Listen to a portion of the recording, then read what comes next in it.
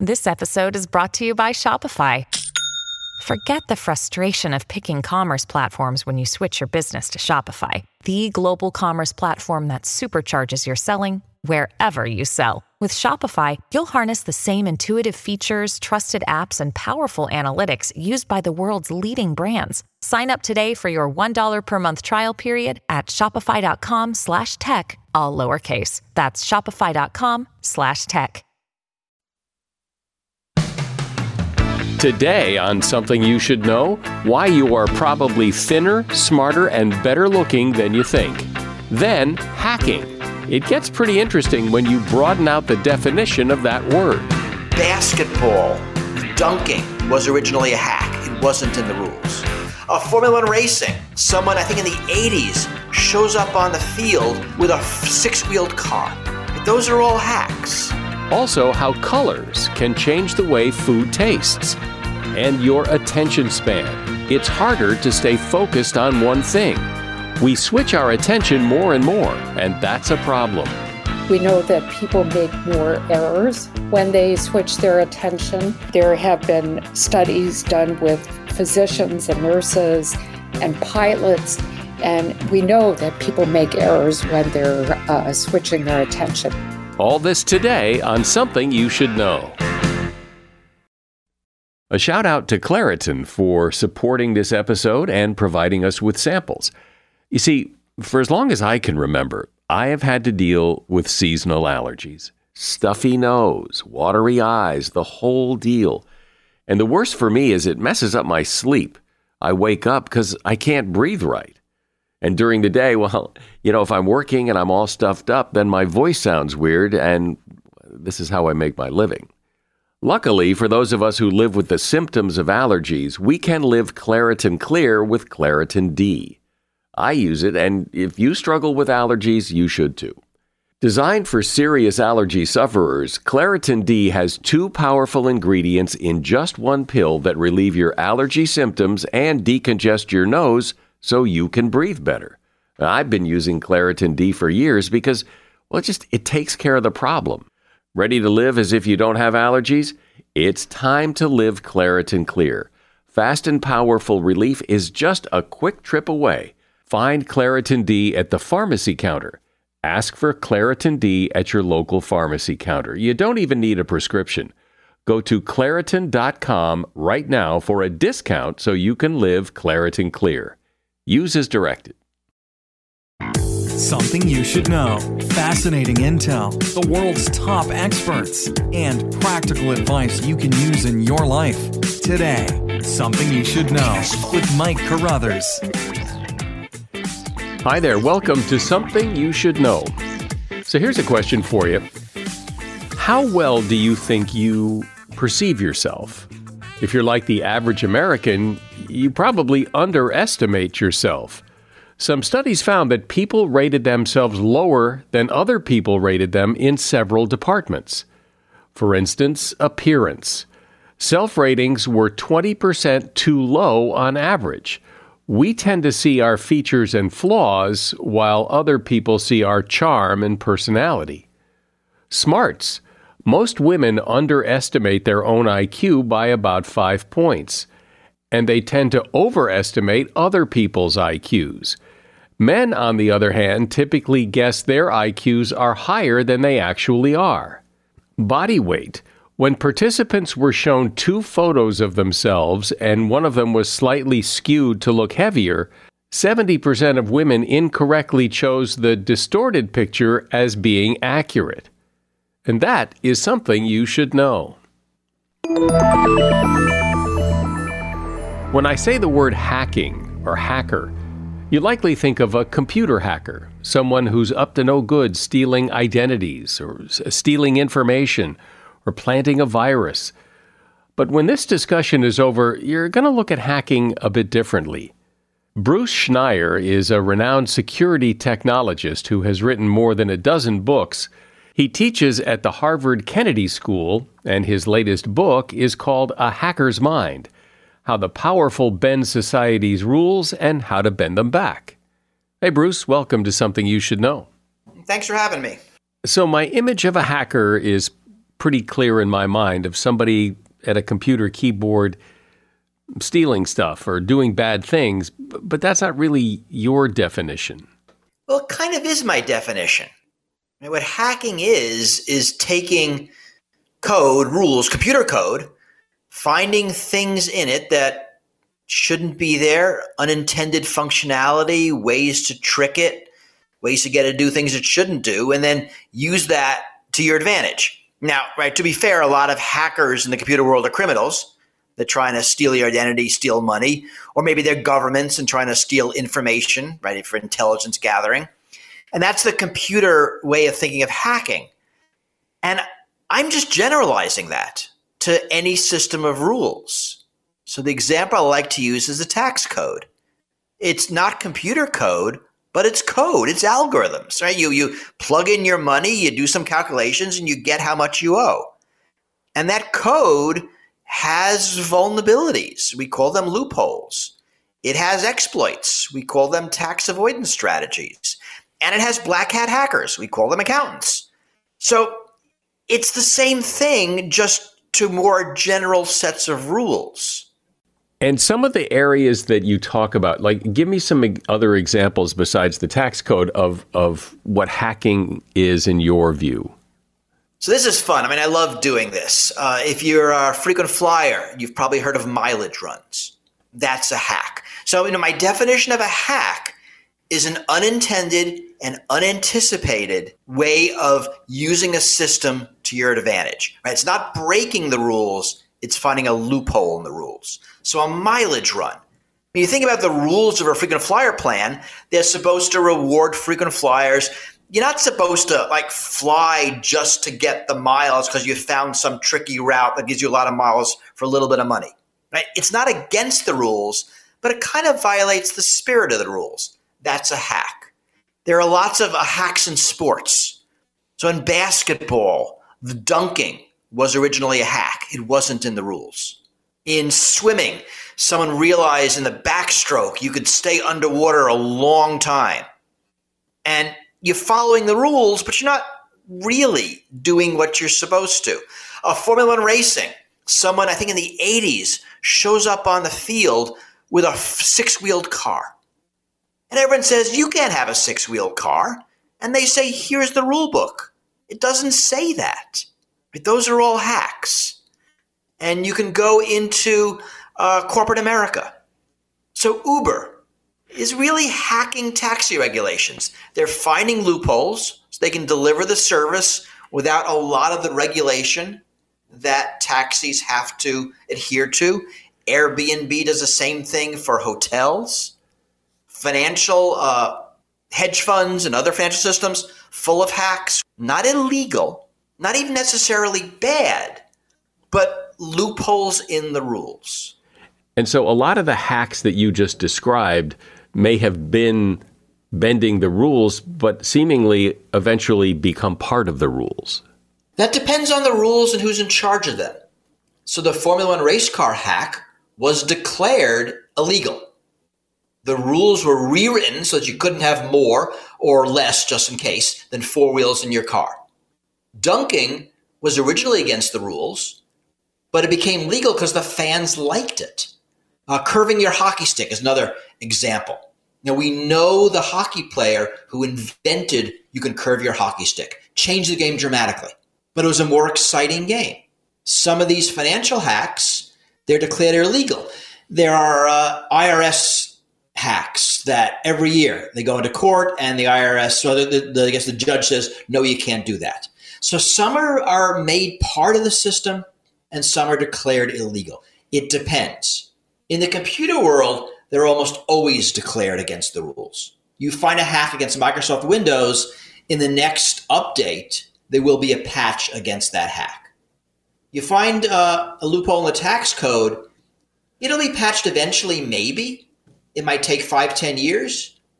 So it very much depends on the system. So hacking isn't necessarily bad. It's a way systems evolve.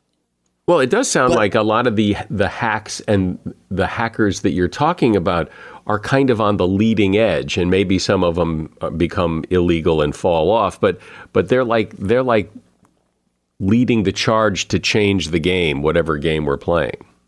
Yeah, we call that the bleeding edge, right? It's legal, but you might get hurt doing it.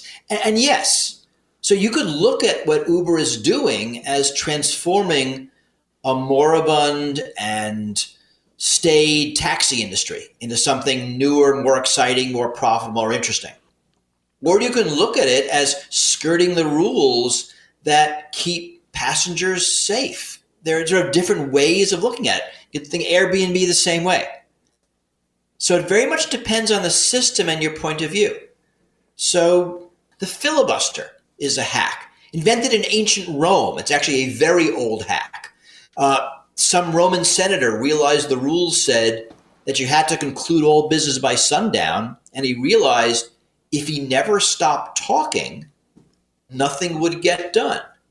Now, that carries to today, and there's legitimate debate about whether that's a good idea or a bad idea. But back in ancient Rome, it was definitely unintended, unanticipated way of taking the rules and subverting them. And then do people ever come along and hack the hack? Well, so now we're getting into, wheels within wheels. I mean, yes, right? So you think about the filibuster. The filibuster was originally you have to get up there and keep talking. I mean, you can't stop talking. That's the rule. And then there are sort of loopholes in that rule of the filibuster that now in the Senate, you can just say I'm filibustering without actually filibustering. So yes, you can find hacks within hacks because it's loopholes within loopholes. And this is, I think, problem is a bad word.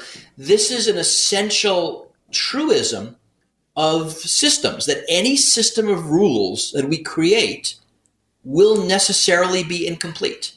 It'll have things we haven't thought of, or technology will come along and change what's possible.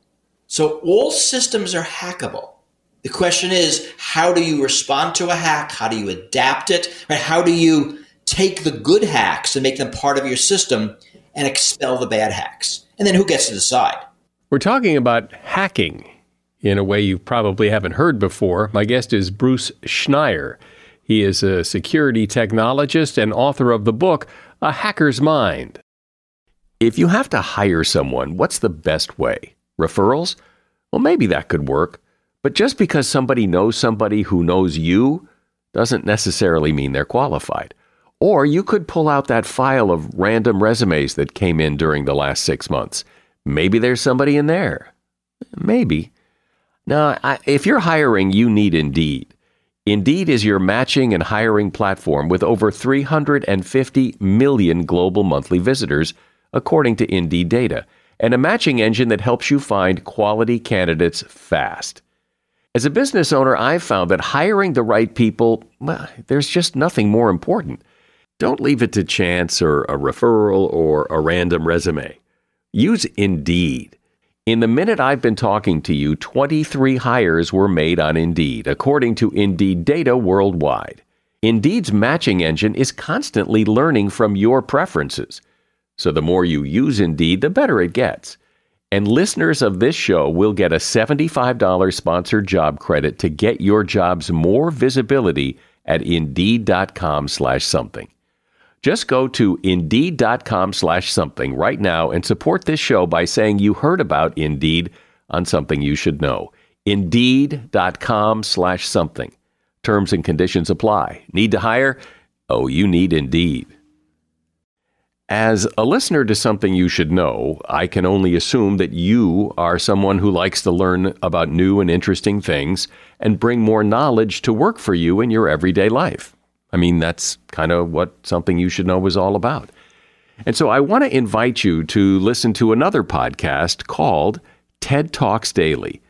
Now, you know about TED Talks, right? Many of the guests on Something You Should Know have done TED Talks.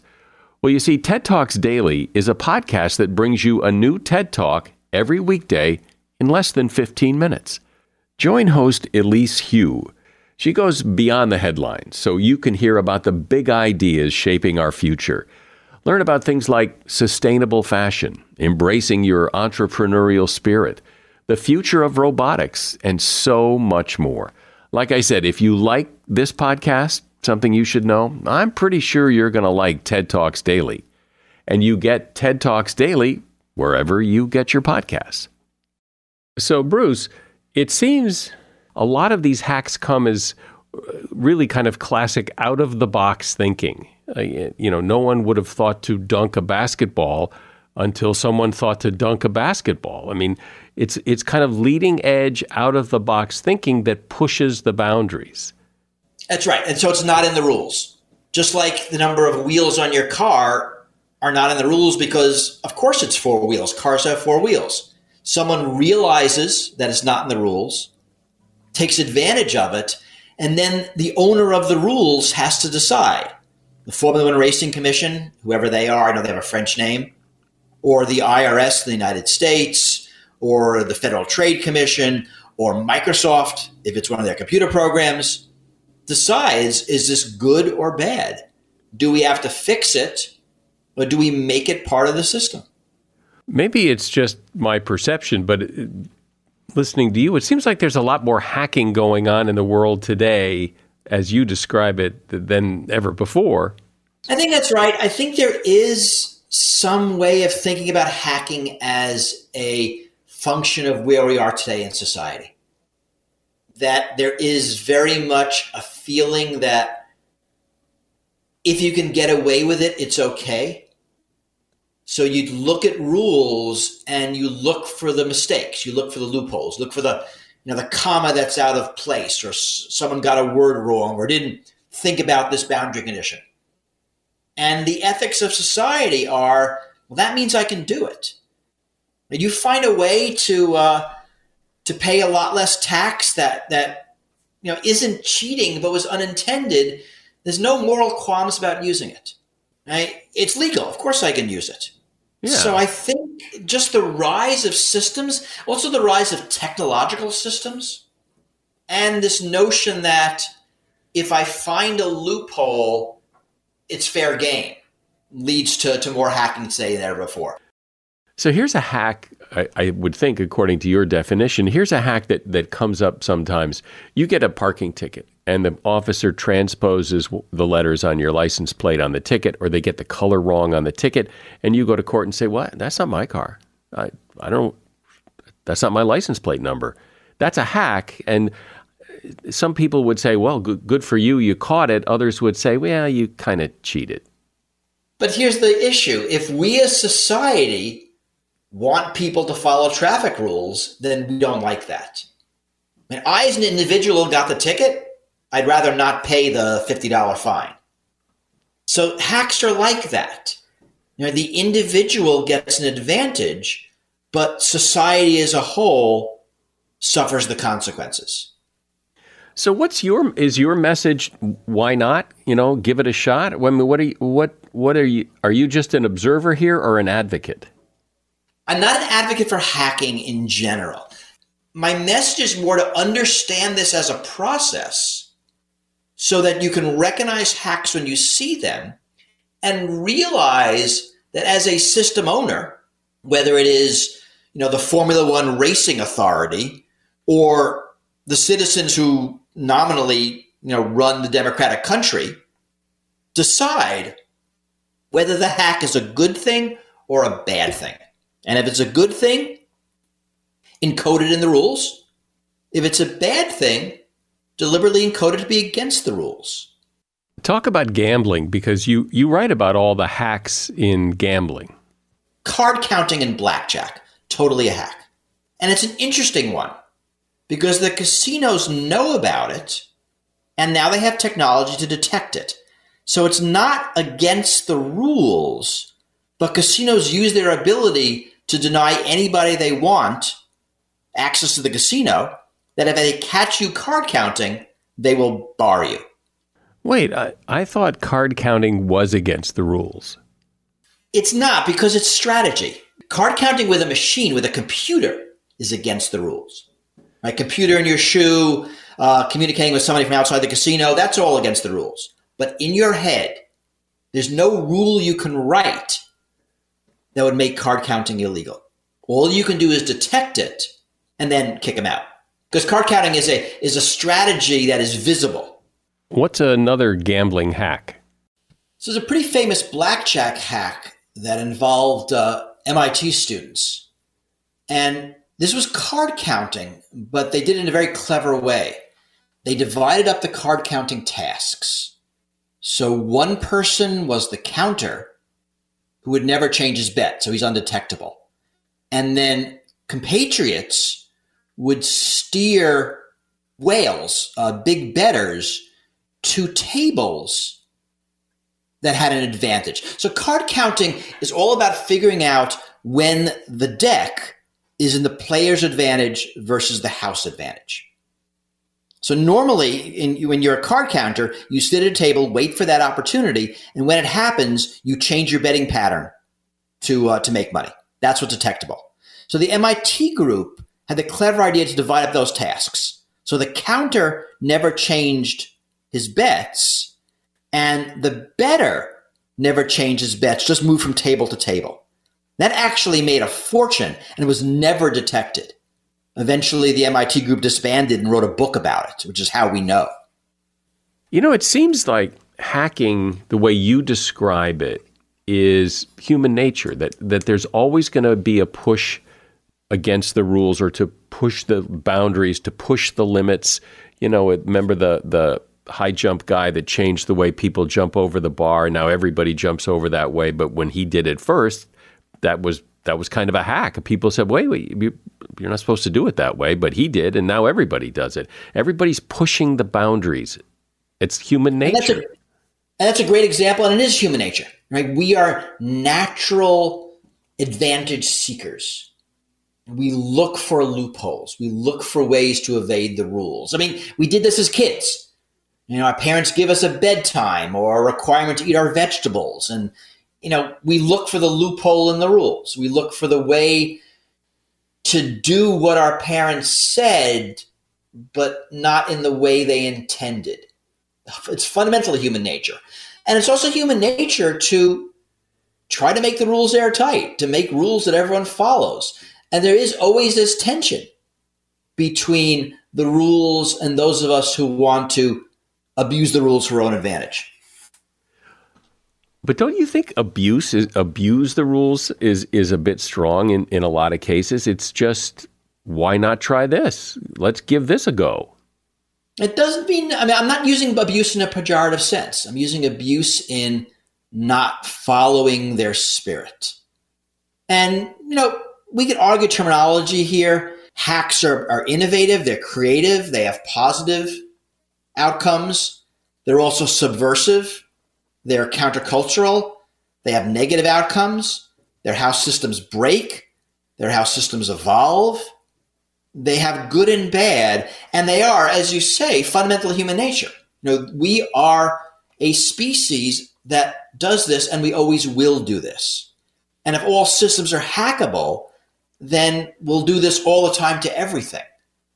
But so how do we as society harness that creative nature to improve systems without destroying them, without harming?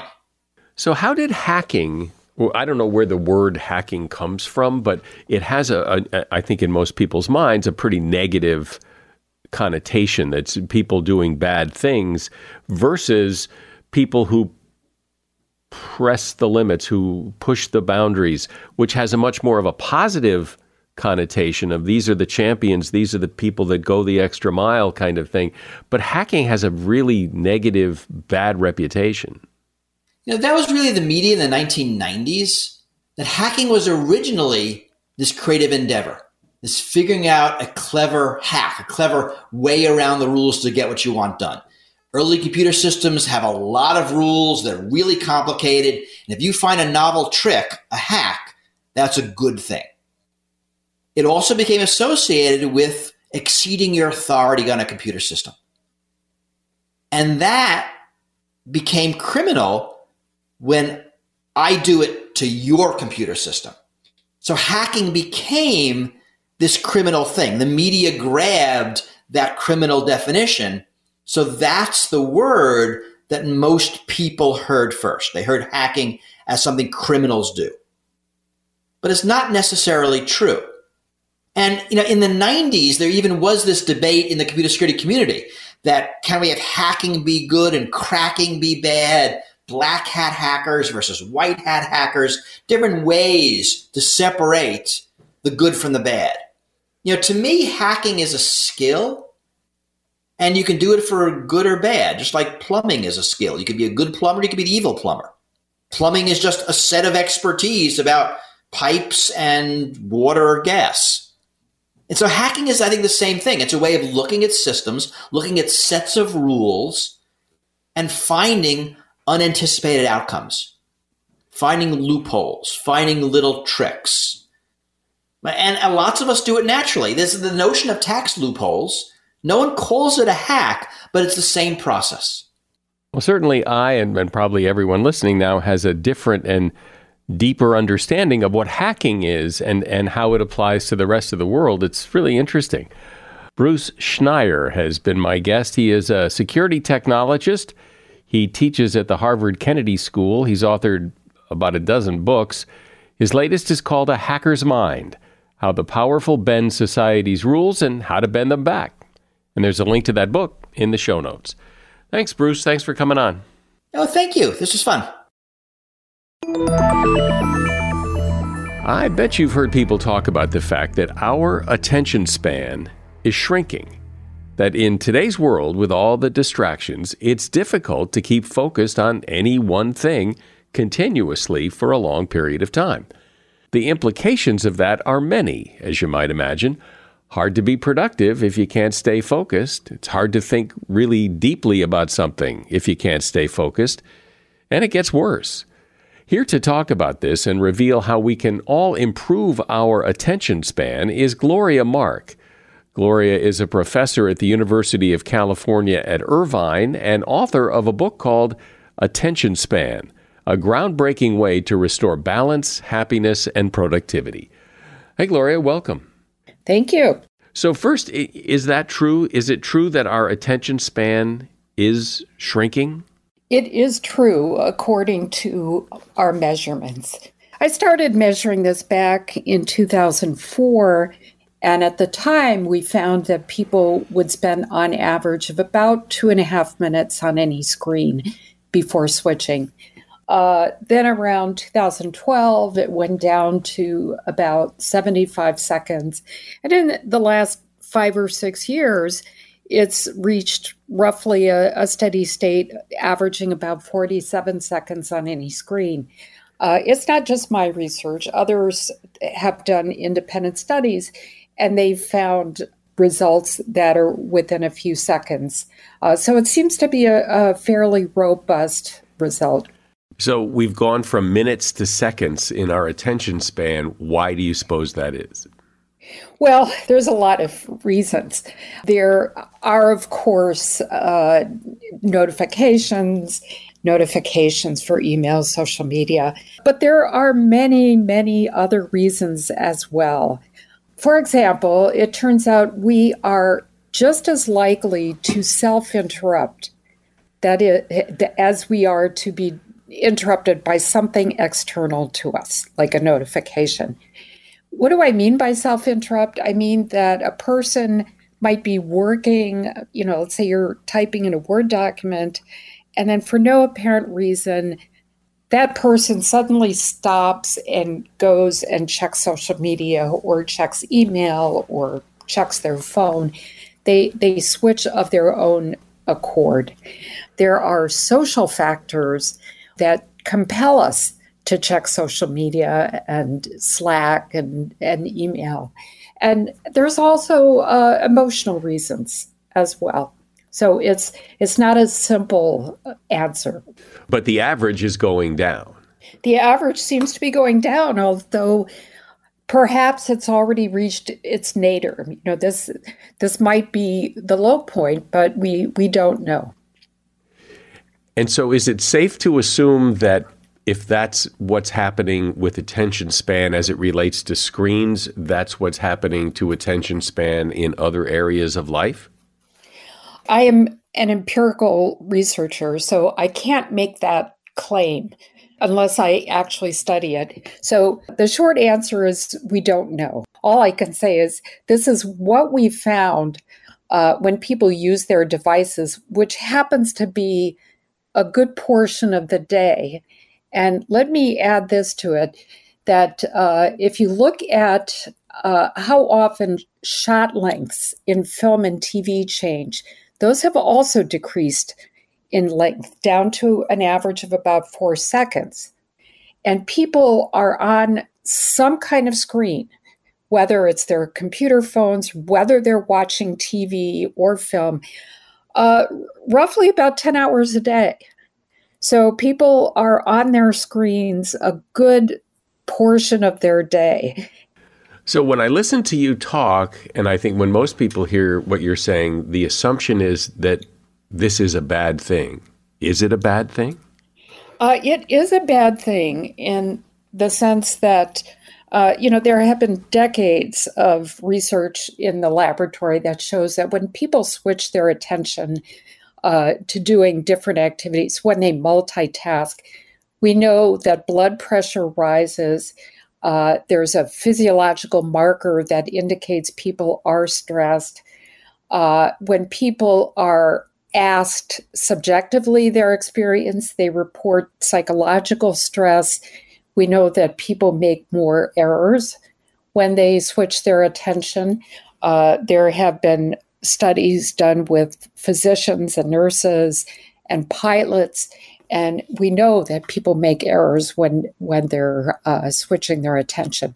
So I would say it's a bad thing. And my research also shows that there is a correlation with frequency of switching your attention and stress. So the faster the shifting, the higher is the stress as measured by heart rate monitors. In your research, when you watch people, as you were describing, working on a Word document, and then all of a sudden, right in the middle for no apparent reason, they go check social media, and you ask them why they did that, what do they say? Oh, there are a lot of reasons.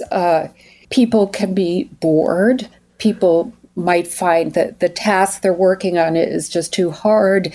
People have some memory or a curiosity that they want to satisfy. They have this impulse, this urge that they need to check. It's hard to contain that impulse. Sometimes people do it to take a break. So there are lots of reasons.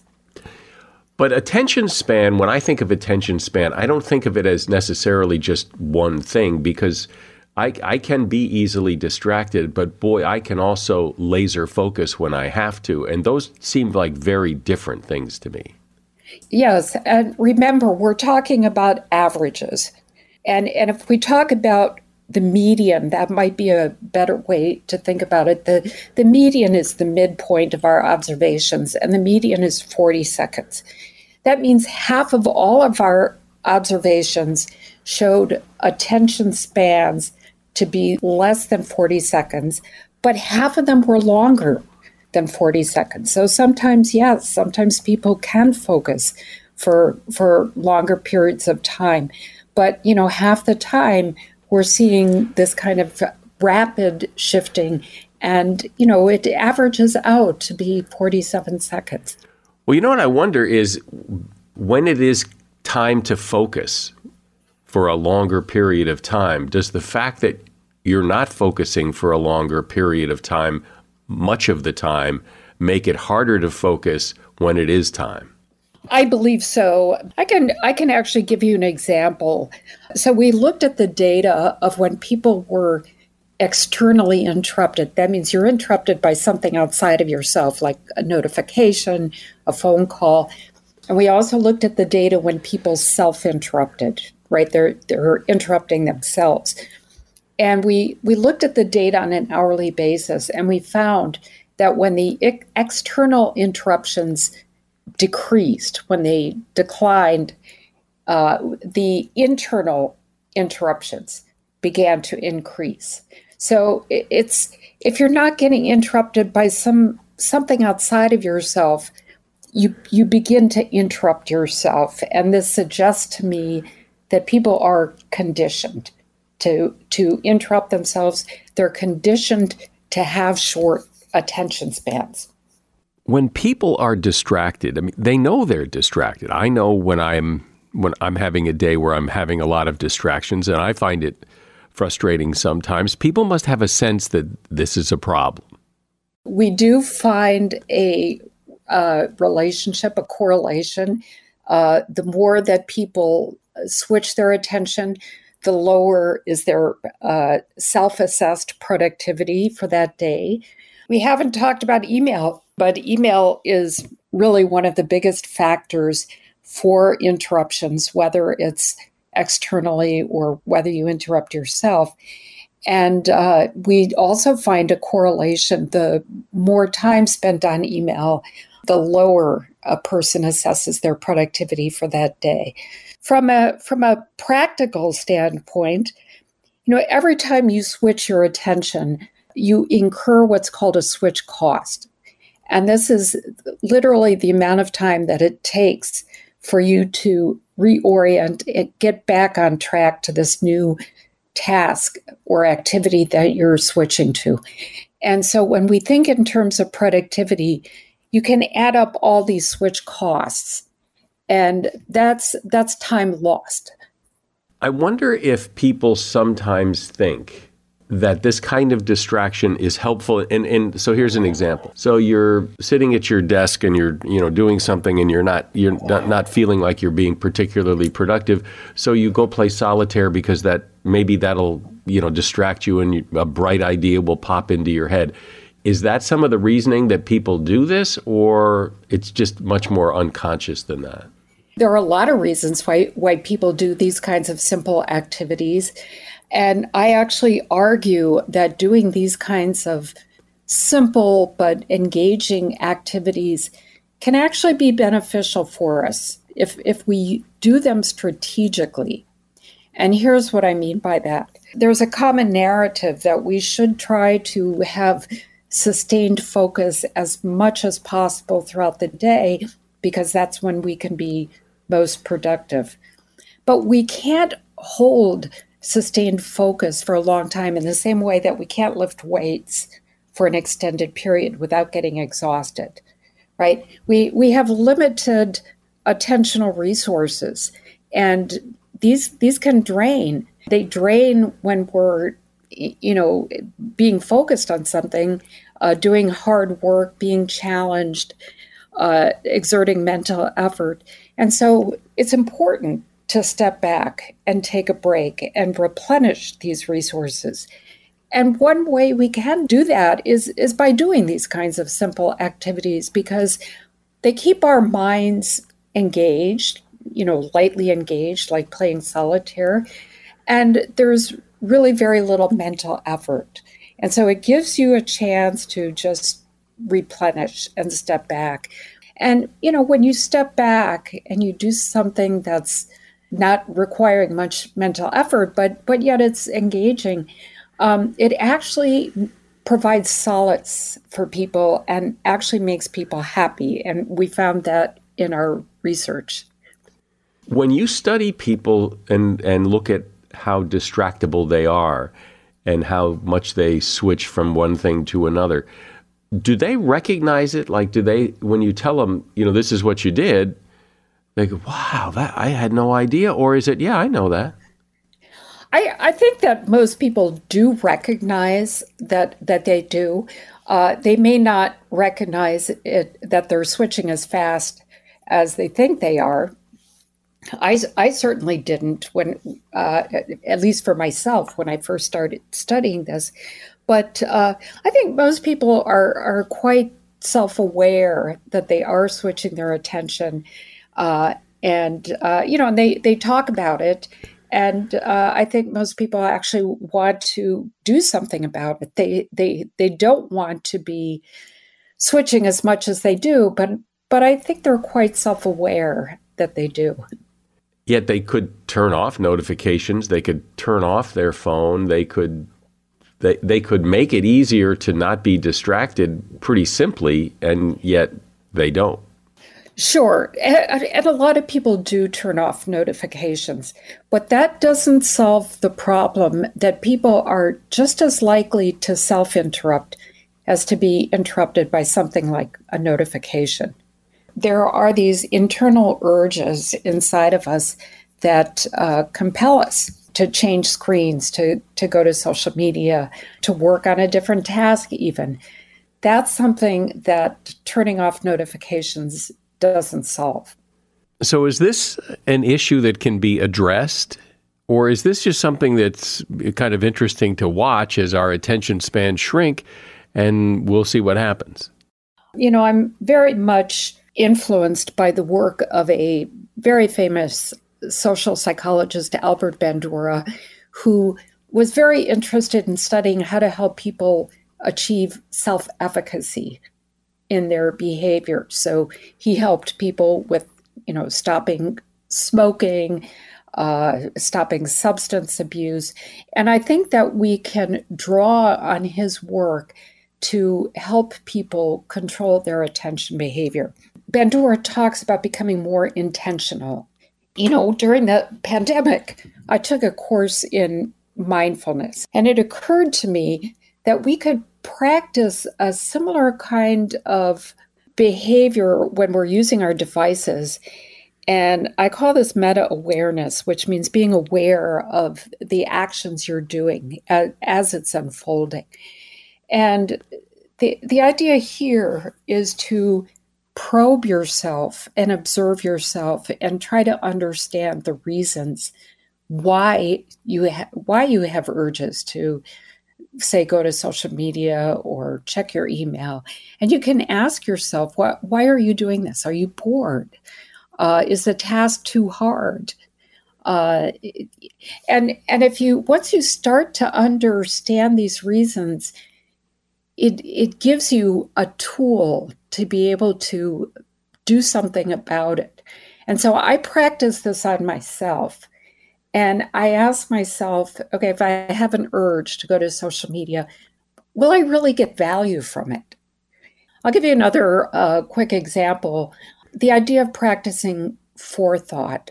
And what that means is imagining how our current actions will impact our lives later in the future. And I think the best time frame is to think later in the day.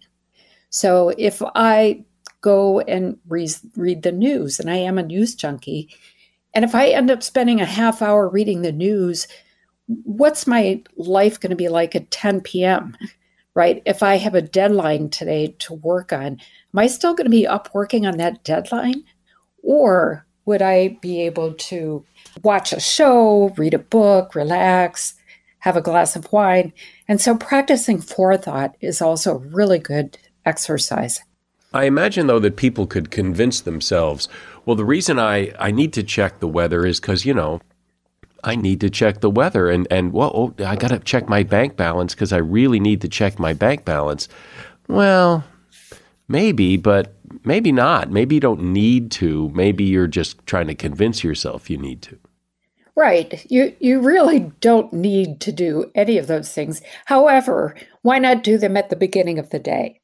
Right? So we find that it takes people a period of time to ramp up to get into a state of focus. So do all these things at the beginning of the day, get them out of the way. There is this researcher over 100 years ago, her name was Bluma Zygarnik, and she found that when people have something unfinished, like an unfinished task, it stays in their mind. And they can't get it out of their mind.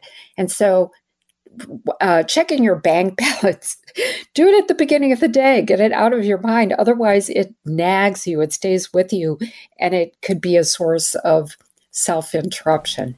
But there's also that recommendation, and we've talked about it. We've had people on talking about it here. Don't check your email first thing. That's a waste of your resources. You're probably best in the morning, and you're wasting it on email.